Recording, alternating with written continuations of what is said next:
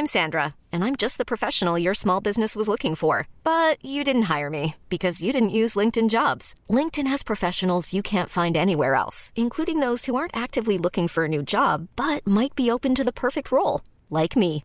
In a given month, over 70% of LinkedIn users don't visit other leading job sites. So if you're not looking on LinkedIn, you'll miss out on great candidates like Sandra. Start hiring professionals like a professional. Post your free job on linkedin.com/achieve today. Hey, it's Ryan Reynolds, and I'm here with Keith, co-star of my upcoming film, If, only in theaters May 17th. Do you want to tell people the big news?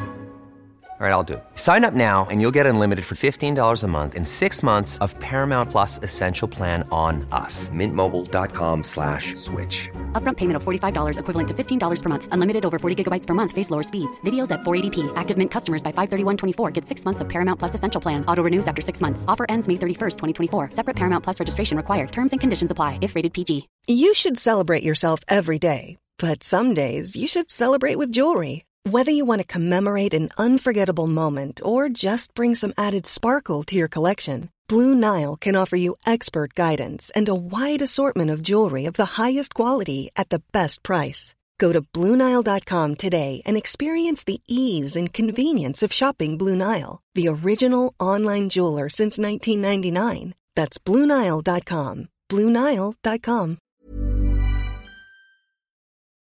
You're listening to Scoop B Radio with Brendan Robinson. Scoop B Radio. Welcome to another edition of Heavy Live with Scoop B on Heavy's network of different Facebook pages. We are live on just about every Heavy Live sports programming. We are on Heavy on Eagles, Heavy on Cowboys, Heavy on Lakers, and everywhere in between. I am Brandon Scoop B Robinson, host of the pod, and we got a special guest, the man, the myth, the legend, Ian Eagle. What's going on, sir? What's up, B? How you doing, man? Yeah, I'm doing good. How are you doing in this pandemic? Doing well. Back to work, obviously, with the NFL. I was down in the bubble for the NBA for the seeding games, then back in Brooklyn calling playoff games. Not quite the workload that I'm accustomed to. Great to have the action back. What I miss is the interaction. That cannot be replaced. That cannot be simulated. Doing these games in the NFL, of course, you've got the actual games to cover, but it's not the event that it would normally be. The fanfare isn't there. The buildup, the sounds are not quite the same. The ambiance is not quite the same. But you've got the games, and right now we're calling the games. CBS Sports Network, as well as Yes Network, as well as you mentioned, TNT, the Turner Broadcasting.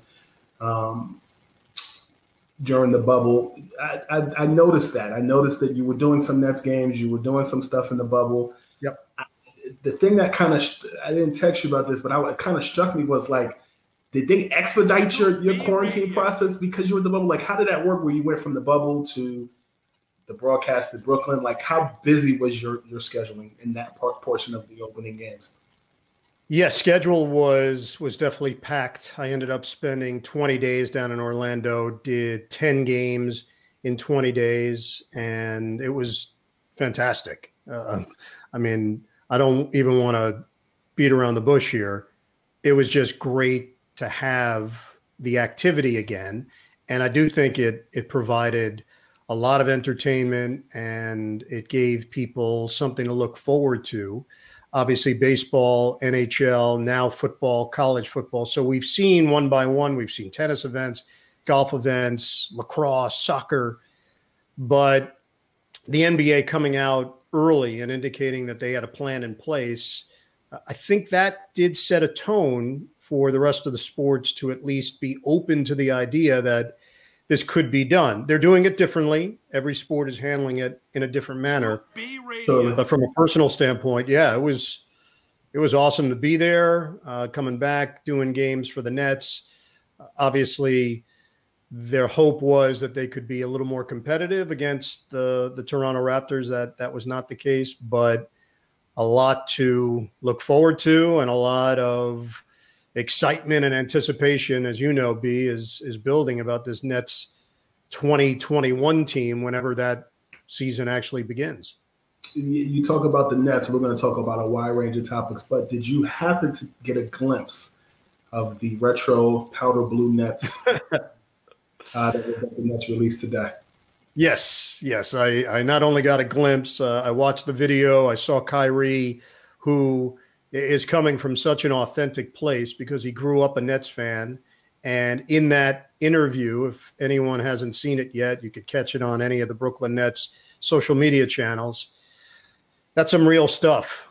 He, like you, grew up a Nets fan, and there's a little something different about that era of being a Nets fan, feeling like you weren't respected, feeling as if people were not paying attention to your team.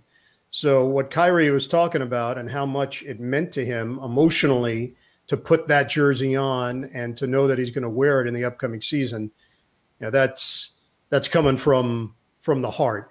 Yeah, they're cool. It was a little before my time. I've been doing the Nets games 26 years. That tie-dye look was just before I got there in 1994. It was Drazen Petrovic, Derek Coleman, Kenny Anderson, Chris Morris. It was that group, and then they just went away. It went into the ether somewhere. So pretty cool to see that the franchise is bringing it back in a new form. You have in the past spoken about Kai, more specifically running into him in an Amtrak train. Yeah. Him being a fan of your work, you knowing obviously who he is. Was he yet in Cleveland? Which station did you guys connect? Can you kind of unearth that story? Yeah, he was in Cleveland at the time, and it happened to be the year they won the championship. So it was Thanksgiving week of that season when they ultimately won the title. There was a confluence of events that led to that moment. I ended up taking the train back from a Baltimore Raven game. Normally I would drive or I'd find some mode of transportation. I'm not a huge train guy, but that was the most convenient way to get back. I got on the train. There was literally nobody on the train when I got on. I put my bag down in an area thinking I would have 2 seats to myself. The conductor came by, said, "Hey, look, if you don't mind, can you take an individual seat because we're expecting a large party on?" I said, "Yeah, no problem." So I moved over to a single seat. We stopped in Delaware, nothing. I'm still sitting there. There may be a smattering of 7 people on the train. Right. We get to Philly. I'm watching something on my device, and I look up, and the Cleveland Cavaliers are getting on the train one by one. They're getting on, and it's Richard Jefferson. It's Chris Anderson. It's Kevin Love. All of them. They're just getting on. LeBron. I'm like, what is going on here? So I'm just sitting there. Richard is sitting in the front of the train, so I didn't want to bother him and get up. I just assumed I'd wait till I get to my stop. I'd exit that way. I'd tap him on the shoulder, and we'd be good to go.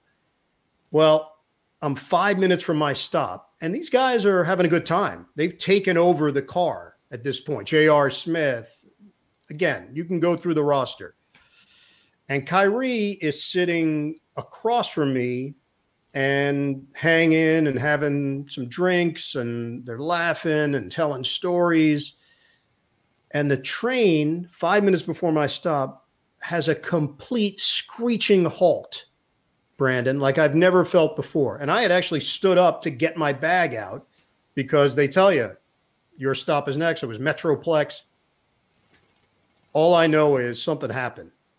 And everybody reacts. So I sit back down.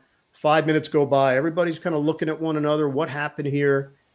And then Richard, RJ, starts making his way back towards the back of the train. And I grab his leg as he's walking by. And he's startled. He looks down. He's like, whoa. He's like, whoa, Birdman, what are you doing here? And he sits down on my armrest for 45 minutes. We talk. That's how long we're sitting there. Yeah. And we're talking about all sorts of things beyond basketball, the things that he wants to maybe do in his career after basketball. We get into some deep stuff. And I hadn't seen RJ in a couple of years. So I ask RJ, I go, hey, man, what do you think's going on here? He goes, oh, yeah, we hit somebody. I go, what? He said, yeah, we definitely hit someone. I'm like, what is he talking about? Then he gets up. He goes, I'll be back. And he walks to the front. I go back. I'm watching now my device. And Kyrie now starts making his way towards my area. Right. And, I'm paying attention to what's going on, but I'm not locked in. And Kyrie now stops one seat in front of me. And there's a guy sitting there reading the newspaper. And Kyrie says, excuse me, to the guy in front of me. He says, hey, I just want to tell you, I think you're the best broadcaster in the NBA. And this guy is like, what? Excuse me? And I realize that Kyrie thinks that is me. And I said, hey, Kyrie, I'm Ian Eagle over here. And he looks over, he looks at the guy, he looks back at me, he goes, oh, that's embarrassing. Ooh. And he comes over to me and we bro hug. He sits again right next to me on the armrest. Brandon, we talked for 45 minutes. We're talking another 45. We're talking old school Nets. He's asking me questions about Jason Kidd and Vince Carter and Kerry Kittles and Kendall Gill. Like he's getting into the weeds of this. Mm-hmm. And we have a great conversation. Another 40. So that's an hour and a half now that's gone by. And lo and behold, we did hit somebody. Someone had jumped in front of the train. It was Thanksgiving weekend. I ended up asking one of the conductors, Amtrak guy, and he said, yeah, you'd be surprised. That happens more often than you would think during the holidays. And it was bizarre. The whole thing was crazy. They ended up sending a second train to get the Cavaliers off our train. Things started getting a little rowdy, and they put a little bridge in between the two trains so that they could walk off. And I tried to walk off with them. I'm like, oh, all right, let's go, man. Amtrak guy was having none of it. The Cavalier security guy was having none of it. LeBron walks by me now to exit, and he bangs me on the chest. He's like, what's up, man? And 2 hours. We're sitting there 2 hours. I was 5 minutes from my stop. But yes, Kyrie, man, he is a really likable guy. And it's pretty amazing to me how the narratives take over. And I get it. The world that we live in now, when you're looking for clicks, when you're looking to create stories, things happen. They take on a life of their own. I can only judge things based on my experience. Mm-hmm. He's a really thoughtful dude. He's a deep guy. This is not an on-the-surface person. Mm-hmm. And when you talk to him, he connects. He engages with you. And some people can't handle that. Like that doesn't work for them. They're not used to having that kind of laser focus put on them. I've been very impressed with him in my personal dealings, and I know we're going to get into it deeper here. I just think him and Kevin Durant have something special, and they're paying attention to everything that's being said. They're aware. The only way to change it is to go out and win. That's what it comes down to. People can talk, and we know in the NBA, people love to talk.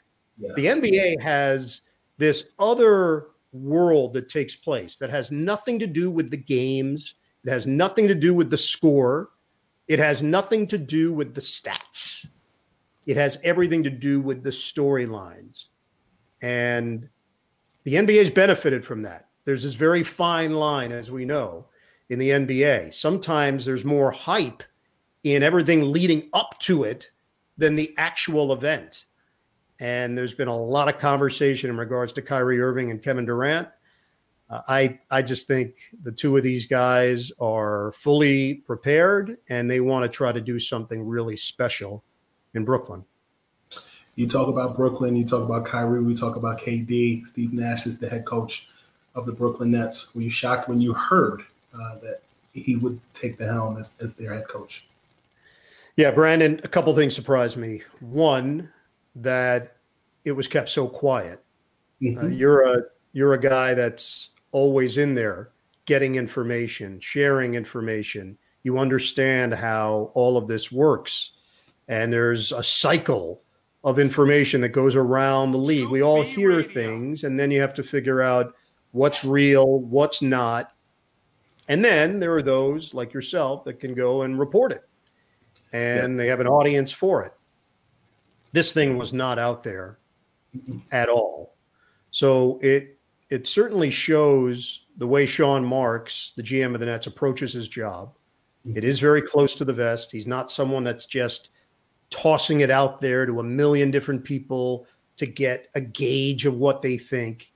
He is doing his thing, and he's doing it in his way. He's not worried about the media manipulation of it. So that was the first part that was surprising. The second part was the actual announcement. I didn't know that Steve was that serious about being a head coach at this point of his life. Mm-hmm. And the fact that he and Sean had a relationship, the fact that he and Kevin Durant have some history, the fact that he brings with him Hall of Fame credentials as a player. Mm-hmm. And I think more importantly than that, Brandon, is an elite level of communication. Anyone that has spoken to Steve Nash knows that he comes from a very real, organic place. So when you talk to him, you walk away knowing that this guy is the goods. He's got the goods.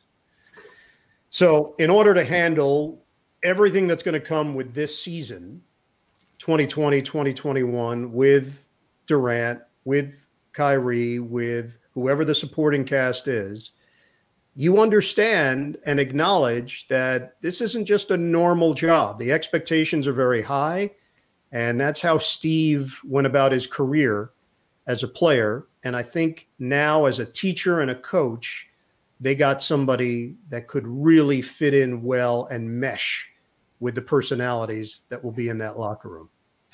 Another team that is a team that Kyrie Irving played for is the Boston Celtics. They lost to the Heat. And, when you look at just what they did, Jason Tatum and Kemba Walker and Jaylen Brown, many people had high expectations. They're still a young team. Yep. What do you make of their season this year?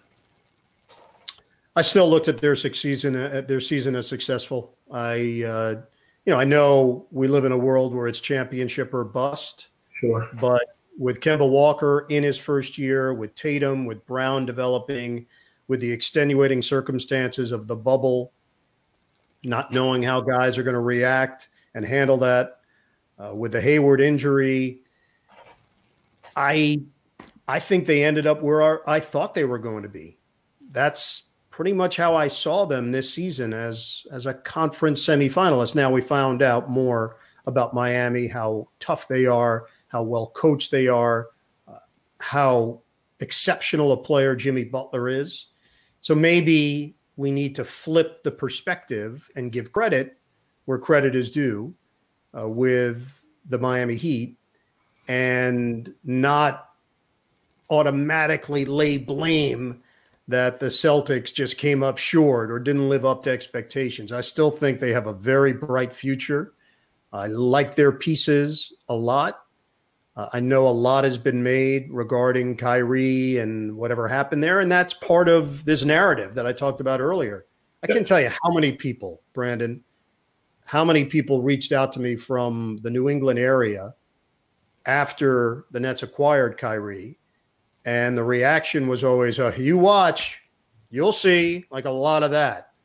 So there was bad blood there. However that went down, again, this is just me in my life, not just in my professional life, in my regular life. I try to judge things based on my own experience and through the prism of my experiences. And I think there's still a lot of hurt there for whatever reason. And look, I get it. It doesn't always end well. Often it doesn't ever end well. It's a rarity where somebody leaves a team and everybody's on great terms. There's always sore feelings. This one, though, really did seem to hang over for a while, and it's still there. It's still going to be there between the Celtics and the Nets. But if you're asking me strictly about Boston and their future, I still believe they have a window here where they could be a serious factor in the NBA. I like their team. There's still some places they need to improve, no doubt about it. They've tried to address those.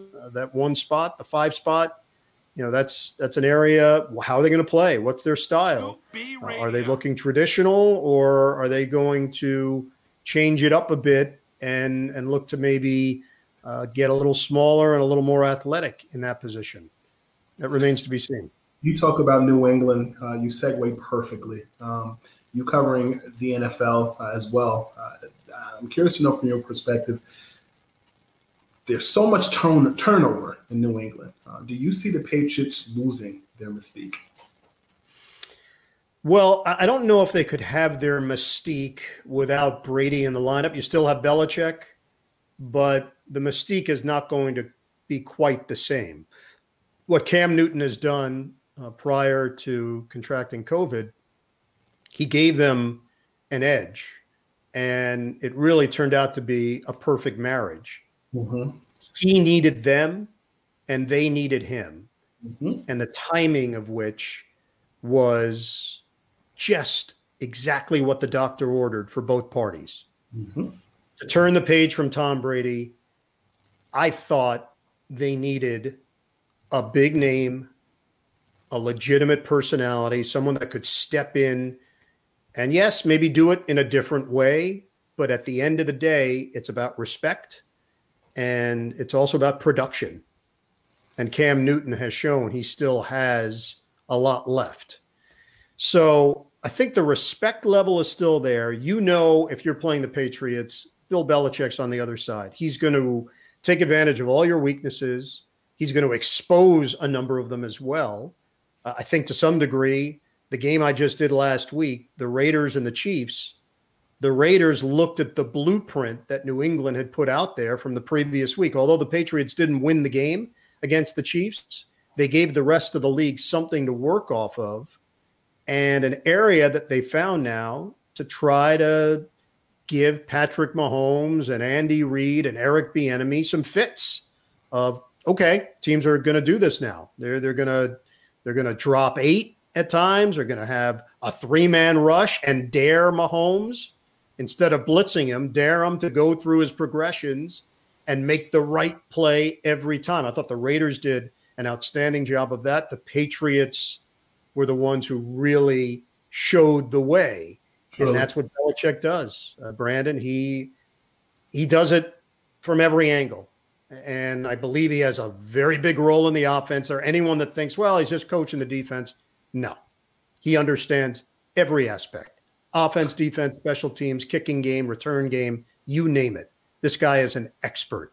So the mystique, as you mentioned, maybe it wasn't going to be quite what it was because Brady's not in the picture. But boy, they're still going to be a tough out.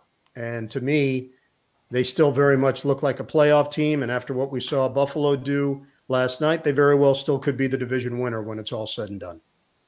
And the Chiefs are 4-0. They are coming off of a good season last year. Can they repeat? Yeah, they're capable of repeating. Just had that game against the Raiders. I think Chiefs fans are getting a little nervous after seeing the loss and not seeing the dominance from a year ago.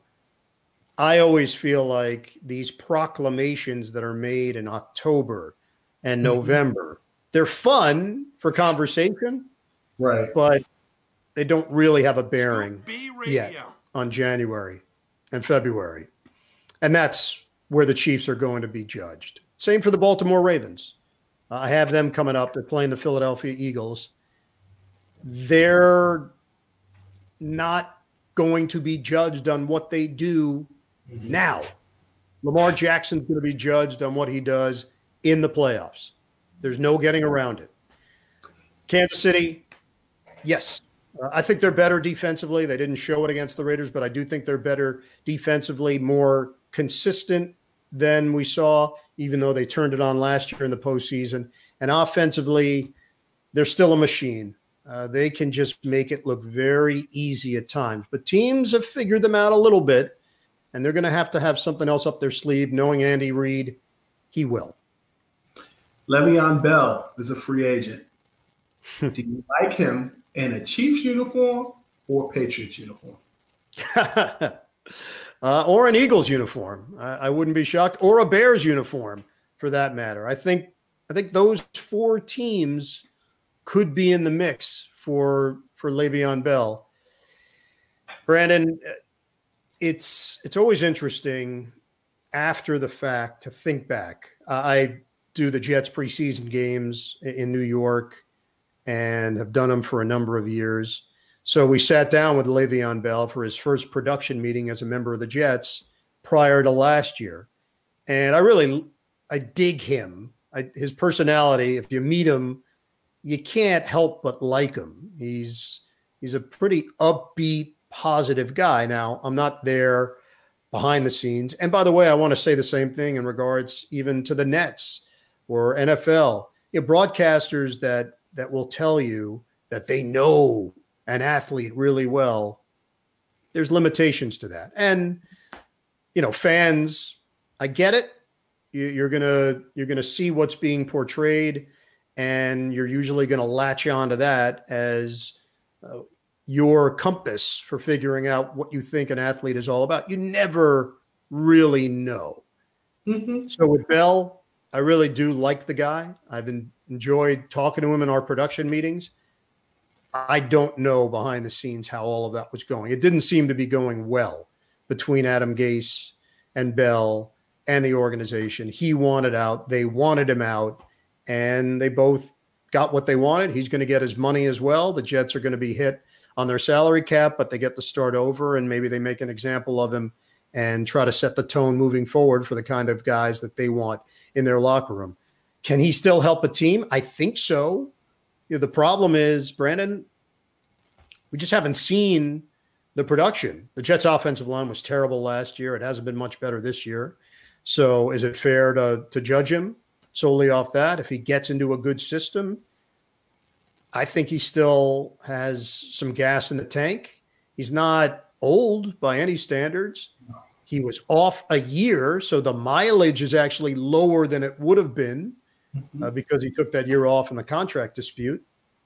One thing we've learned from this whole thing, B, the Pittsburgh Steelers know what they're doing. They have an understanding about all of this works. Everybody was rocked when Antonio Brown got dealt, or when they wouldn't deal with Le'Veon Bell on his terms.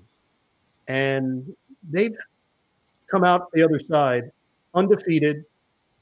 They're very good in both of those areas, wide receiver and running back. They're making very cogent decisions, smart. Mm-hmm. So maybe that's what we have to take away from all this, that Pittsburgh Steelers may have a little bit of an idea of how to do this, and there's a reason why they've been so consistent through the years.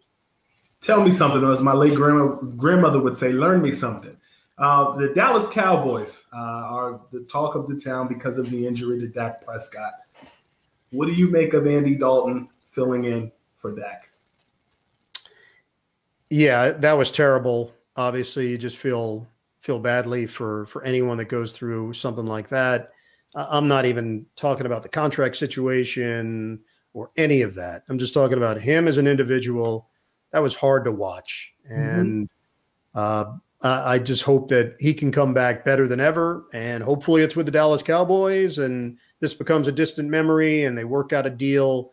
And this is just a small chapter in the career and life of Dak Prescott. Andy Dalton. I did a bunch of Bengals games over the years when they were rolling along. Marvin Lewis won a lot of games in Cincinnati. People tend to forget that. He never won the most important games in the playoffs, but he won a lot of games. Andy Dalton always struck me as someone who was completely prepared, very well respected in the locker room because of his work ethic, because of his preparation, because of his smarts. And similar to Ryan Tannehill, he had more success than Ryan had when Ryan was in Miami. And he had more success in Cincinnati, multiple playoff appearances.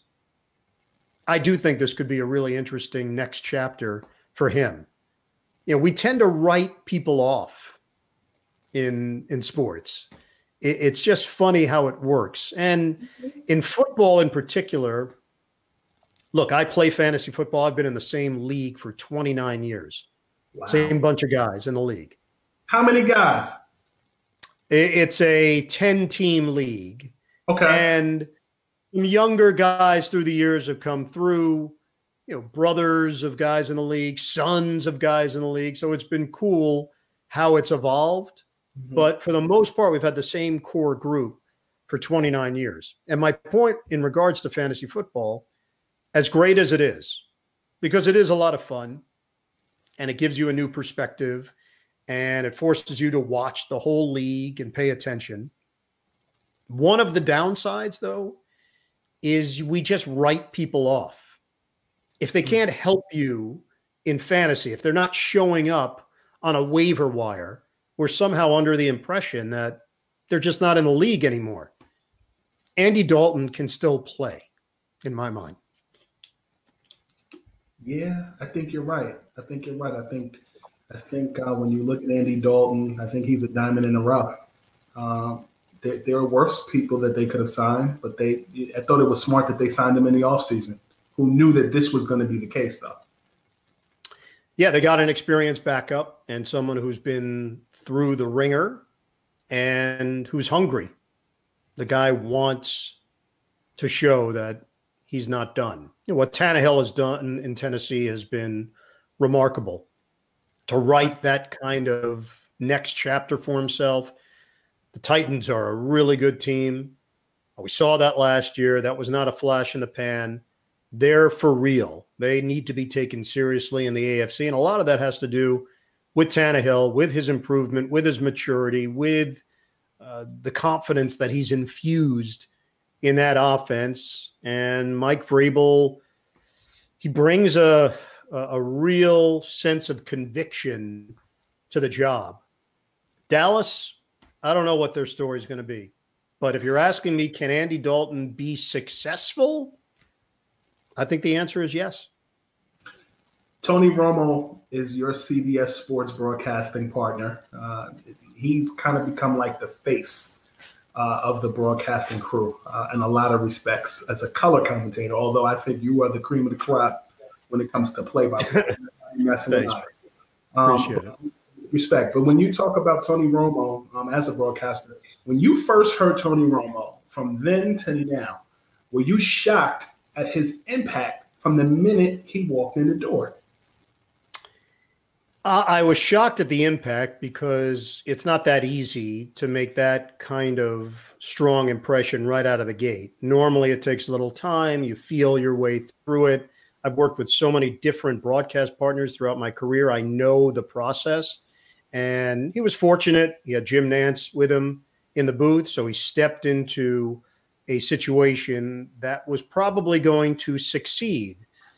The level of which it happened so quickly was the surprising part. And a lot of that has to do with him.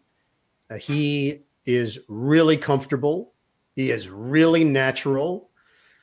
It's a funny thing when the camera goes on and we could analyze this and talk about it, but the reality is everybody's different.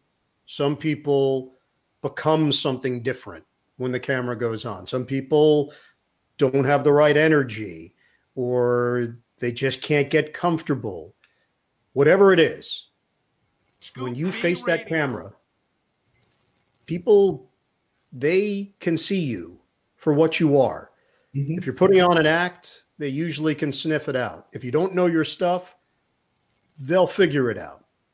If you're authentic, if you're real, that also can connect and resonate with an audience. And I think what Tony had from day one, he was just coming from such a real place. He was just off the field.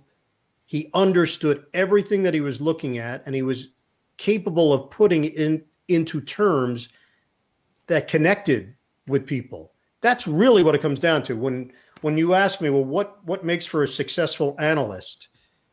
The way you're seeing the game, can you articulate it to the audience in a way that they can understand, that they are entertained by, that they're informed by? Do you teach them something, but do you do it in a way that's pleasing? And he did all that. Check. You check every box. Really affable and knows his stuff. So that's the magic secret sauce, if that's what you're looking for. You're asking, well, what makes for a successful analyst? Brandon, that's what it is. Can you do all those things? Then you have a chance to be really good at this job. I was doing some research and, gathering questions before this interview and kind of consulted with some of the writers at Heavy. And one of the things that kind of stood out to me was from the writers of that write Cowboys content is just the perspective of the quarterback, and more so along the lines of when Dak Prescott got hurt and the fact that Tony Romo was the former quarterback. If you're Tony Romo, do you think there's a thought in your mind, wow, Dak is out? Almost from a perspective of like, what now? Do you think he's detached from that Cowboys situation? Do you think his instincts as a quarterback are still there? What do you gauge from that? Well, this is year 4 for him as a broadcaster. So with each year that goes by, he is a little more detached from his playing days. But he lives in the Dallas area. Mm-hmm. That was the only team he ever played for. He and Jerry Jones are very close. He had a very deep connection with Cowboys fans, and he'll always be associated with the franchise. So I can't possibly think that he wasn't feeling all sorts of emotions. Hey, toss into the equation. This is the man that replaced him. This is the man that supplanted him when Romo was hurt. Dak came in as a rookie, did a bang-up job, and Tony never got the job back. So, yes, there's no doubt in my mind he was still feeling a bunch of things when he was doing that game, and I'm sure it was difficult. There's a lot of emotions wrapped up in it. The idea, if this happened 2 years ago, I think you could have made a legitimate point that Tony Romo would have gotten a phone call that night saying, hey, are you ready to go? But with each year that goes by, that becomes a more distant memory, and it becomes more unrealistic that he could come back and play at the level that they would require of him. Not saying that he couldn't, but I think even Tony would admit, hey, look, I'm not ready for this physically to go out there and do it. But if it was 2 years ago, yeah, I think we might be having a completely different conversation right now. The Jets and the Giants both haven't won a game yet, correct? Correct. You're not a betting man, I don't think. But if you had your druthers, who wins the game first, the Jets or the Giants? I would say the Giants. Yeah. Say the Giants win the game first. The Giants have been the better team of the two. They've been competitive. I think they're better than they were a season ago. And I think this coach has done a good job. At some point, they're going to break through and win. The Jets could possibly go 0-16 or 1-15. That's very possible for it to happen. And I think there are Jets fans right now at 0-5 that are okay with that, believe it or not. Football, it's always interesting. Basketball, we know how it works, Brandon. Mm-hmm. You can tell when a team is tanking. In football, it's hard to tank. It just is. This is a very physical sport. You cannot put your players in harm's way. Now, could you pull back players? Could you not play them? Mm-hmm. You could, but in the NBA, you could limit someone's minutes. You could change the rotation. NFL, it's hard. if the goal now for Jets fans is to not win a game and hopefully draft Trevor Lawrence, I think there are a large faction of Jets fans that would say, you know what? I'm okay with that. If you're telling me that's the guarantee at the end of this thing, they might be okay with a fresh start. And it's unfortunate for Sam Darnold. This might have to be similar to a Ryan Tannehill or maybe even an Andy Dalton in some way. He may have to go somewhere else in order to be successful. It just may not be in the cards for him in New York. Now, maybe they see it differently, and maybe Joe Douglas, the GM of the team, sees Sam as the building block. And I certainly wouldn't put the blame on Sam. They just haven't had a very good team around him. That collection of wide receivers is, unfortunately for the Jets, the worst in the NFL at that position. So he's not getting a lot of help. There's been no running game. The offensive line has been shoddy. It's been hard. A lot of hurdles. We'll see. I think it's probably going to be a fresh start for this organization during the offseason. GM stays. He gets to pick a coach. He gets to pick his players. He gets to start a new clock on this team and whether or not they can get to a credible place in quick order. Daniel Jones, next season, next to Saquon Barkley, do they run the tables like Kyrie and KD will next season? Yeah, I wouldn't go that far. They have a long way to go. I think Daniel has talent. He's certainly fearless. I've seen him create plays based on his athleticism and his gumption. He looks the part. He's the prototype. Similar to Sam, I do think he needs more help. The Saquon injury was devastating. I was in Chicago when it happened against the Bears. And, this season at the very least, Brandon, should have been a time to see the two of them together and get a 16-game understanding of what they could be down the road. And now that gets pushed to another year. So I'm going to stick with what I said earlier. I do think they're better than they were. I do think it's trending upwards for the Giants, but at some point they got to win some games and they have to show it. And not just for the fans or for the media, for themselves.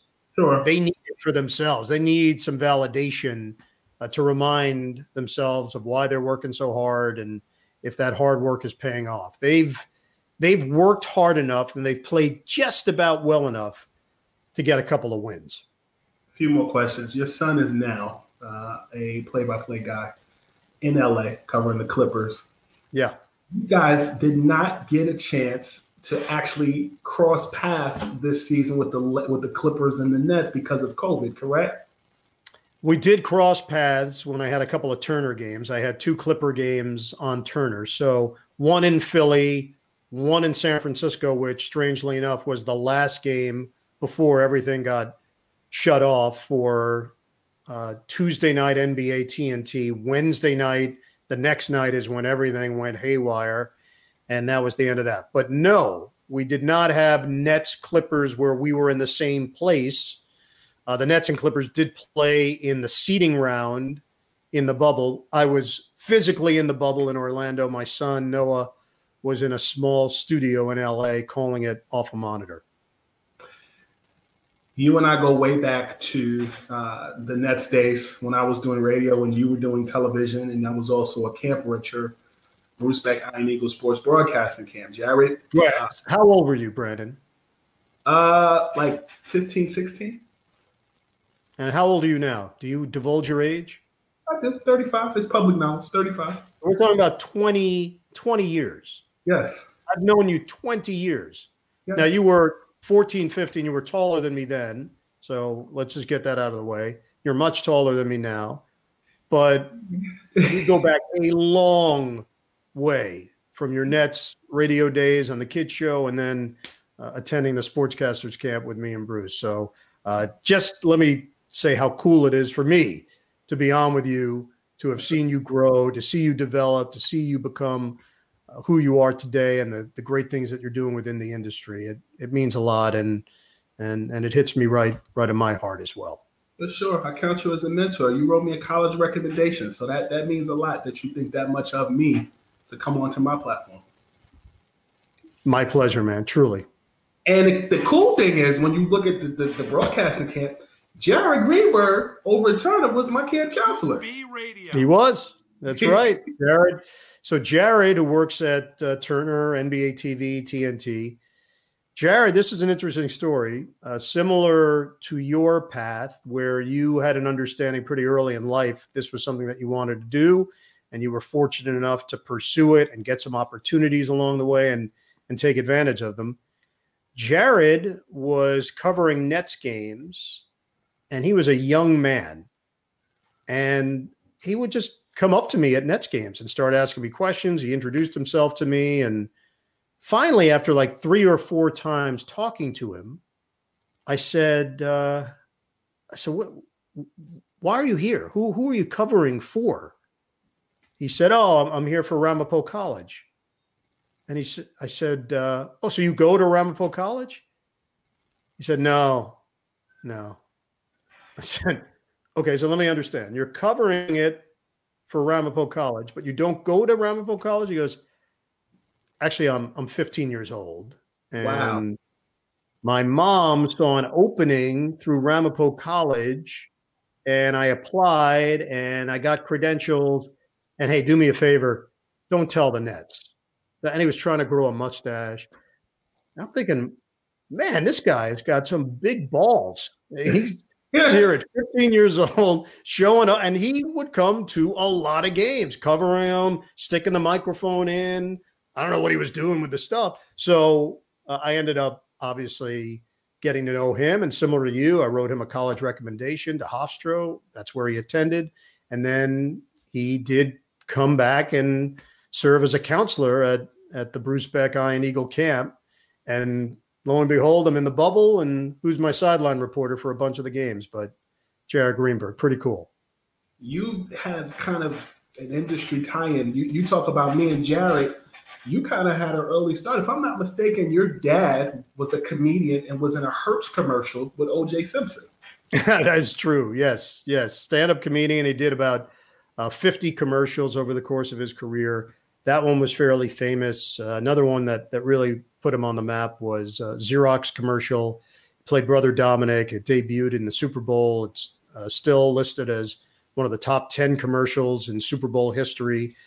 He played a monk in a Xerox commercial. You could look it up, just type in Xerox monk and you'll see him. And it was a great commercial. The OJ commercial, he was tying his shoe in an airport and OJ jumps over him and he swings his head around. And one version of the commercial, he says, "Go OJ." And then another version, it's just him with a funny face. But I did a lot of commercials. Fleischmann's Margarine, Mr. Cholesterol. You could look that one up on Google. You'll get a good laugh. There are 3 different commercials for that. You name it. Carefree Gum. That was a big one. He had a lot of big commercial. Gillette, Hunt's Tomato Ketchup, Samsonite, many spots. But yeah, I was around it my whole life, Brandon. My mom was a singer and an actress. And I just understood that this was something you could do in your life. You could do something that was unconventional. My parents were all for it. When I told them I wanted to be a sportscaster, they said, well, that's what you'll do. And I was 8 years old. So when you're told that at a young age, then you believe it. Sure. You in the WFAN days, you on your rise and your climb. I've heard many versions of the story of WFAN. So one day going on the now defunct Sports Channel. I remember Sports Channel before the Nets were on Fox Sports New York. Would a position like that or that trajectory be possible today?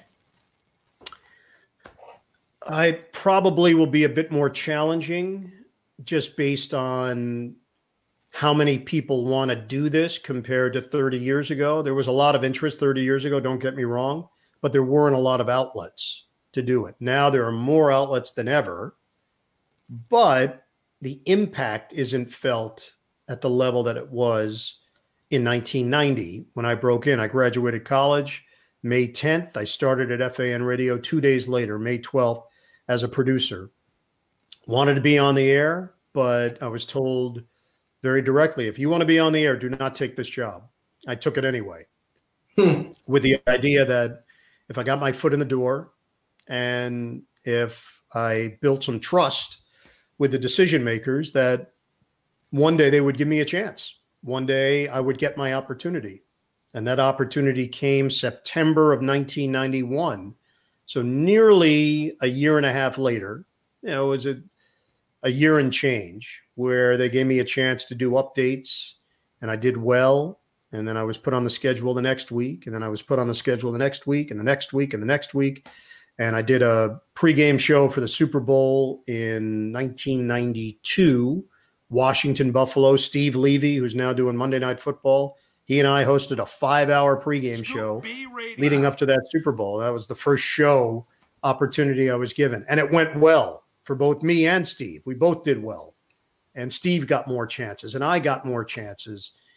And it snowballed from there. They acquired the rights to the New York Jets in 1993. They named me the pre- and post-game host.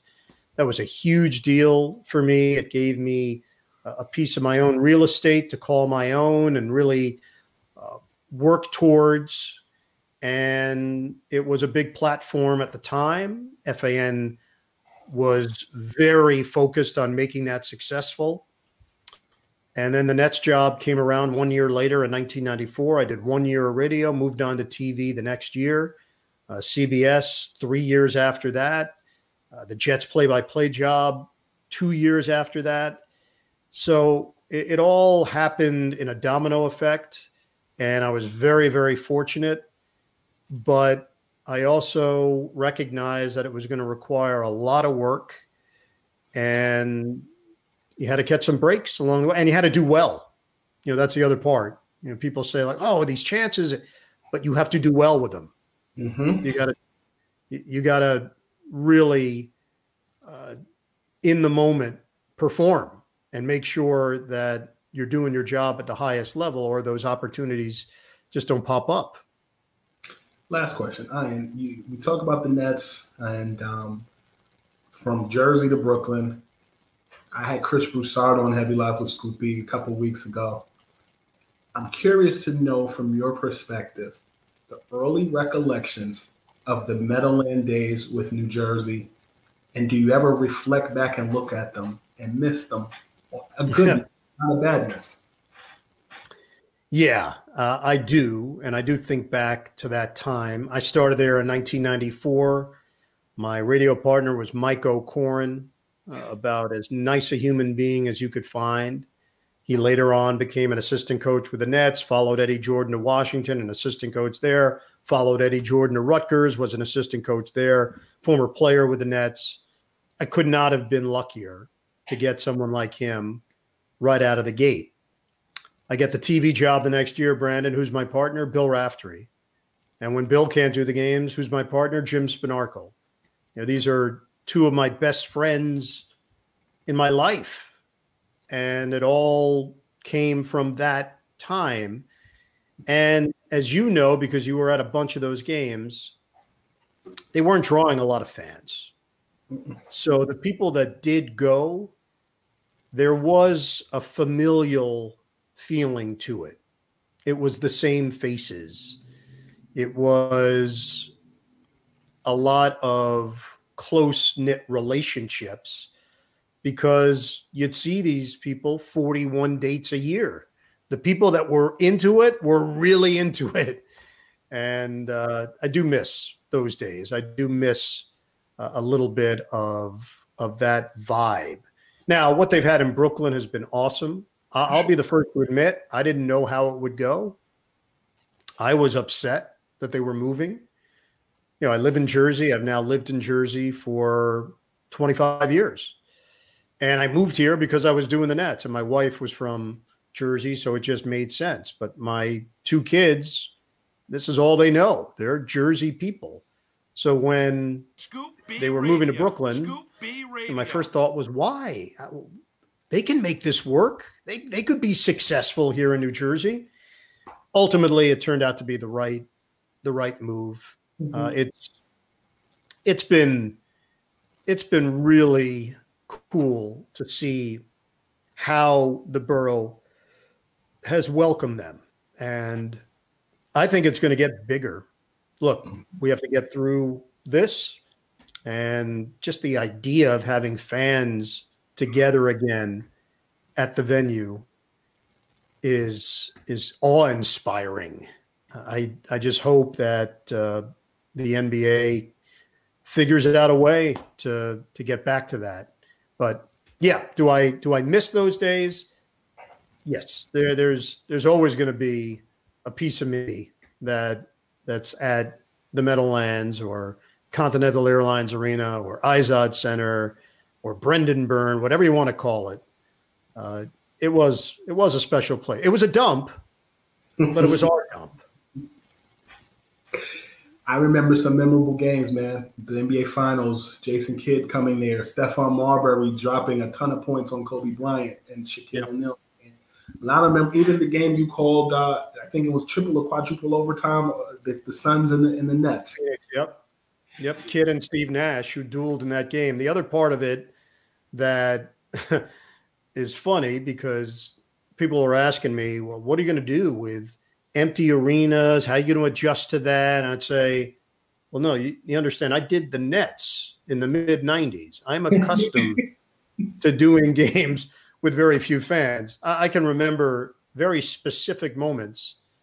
There were people sitting behind me at a game, and I got the headset on. I'm calling the game, and I could literally hear their conversations. And it was a married couple, and they were talking about their vacation plans to Aruba. And we go to commercial break. I take the headset off. I turn around. I face them. I said, hey, good call on Aruba. Really beautiful. And they look at me like, what? You heard that? I was like, also, Aunt Eileen, you should bring her. Bring her. They're like, you heard that too? I heard everything. I could hear every conversation. There was nobody there. It was eerie sometimes. That's not the case anymore in Brooklyn.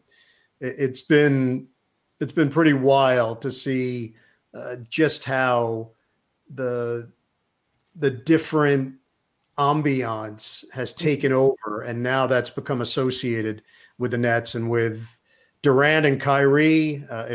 If we could get back to a place where we have fans in there, man, I think it has a chance to be really unique. I'm looking forward to hearing you say that's a man's jam by Kevin Durant. I'm practicing, man. I'll say it in front of the mirror. I'll get myself ready. Yeah, we just want to see KD come down the lane and throw one down. I'm just excited to see him play. Yes, sir. And I can tell you this, Brandon, in just my experience this year with Kyrie, he played 20 games. 20. He had more highlights in 20 games than most guys will have in a full season. Mm-hmm. That's how special he was. In that 20-game period, as a play-by-play announcer, I found myself having to come up with creative ways to describe the things he was doing, because he was doing some things I just had not seen before. That's how gifted a player he is. You take that, you take Kevin Durant, you put it together, and sky's the limit. Look, I'm not one to say, oh, they're an instant contender for an NBA championship. We don't know what the season's going to look like. We still don't know what the supporting cast is going to look like. I do know in the NBA, you better have supreme talent. If you're going to go to that next level, what we saw from the Nets 2 seasons ago was a lot of fun. They overachieved. They made the playoffs. They galvanized the fan base, and they got people excited again about the Brooklyn Nets. But there was a ceiling to where they could go. You have to have real major talent if you're going to win an NBA championship in this day and age, as we just saw. And they, with those 2 guys, now can get in the conversation. And if they have the right pieces and this thing goes the way that they hope it could go, there could be some fun times along the way in Brooklyn. And we'll leave it there. Iron Eagle, Yes Network, CBS Sports. Catch him on all platforms. He doesn't have social media, but he is on Twitter. Not that you know of, Brandon. That doesn't mean I don't have it. Just means I know you have it. You have a. I don't know if it would be considered a burner because you don't have an actual one that we know of. But yeah, I don't have an actual one. Sure, that's how I roll, man. That's how you roll. Thank you for your time, sir. Brandon, thank you. 20 years. I mean, that's the number I'm going on. We've known each other 20. I've known you more than half your life, man. Keep it up. Scoop B, proud of you. Keep doing your thing, and I'll keep paying attention, and I'll keep listening and watching and reading, and we'll talk down the road. And maybe we'll actually see each other again sometime soon, and we'll click elbows or touch feet. We'll do something. Thank you, good man. You too. And this is Scoop B Radio saying, you bring the coffee and I'll bring the Dunkin'. Kaboom! Ever catch yourself eating the same flavorless dinner 3 days in a row? Dreaming of something better? Well, HelloFresh is your guilt-free dream come true, baby. It's me, Keke Palmer. Let's wake up those taste buds with hot, juicy pecan-crusted chicken or garlic butter shrimp scampi. Hello Fresh. Stop dreaming of all the delicious possibilities and dig in at HelloFresh.com. Let's get this dinner party started. Hi, I'm Daniel, founder of Pretty Litter. Cats and cat owners deserve better than any old-fashioned litter. That's why I teamed up with scientists and veterinarians to create Pretty Litter. Its innovative crystal formula has superior odor control and weighs up to 80% less than clay litter. Pretty Litter even monitors health by changing colors to help detect early signs of potential illness. It's the world's smartest kitty litter. Go to prettylitter.com and use code ACAST for 20% off your first order and a free cat toy. Terms and conditions apply. See site for details. My business used to be weighed down by the complexities of in-person payments. Then, Tap to Pay on iPhone and Stripe came along and changed everything.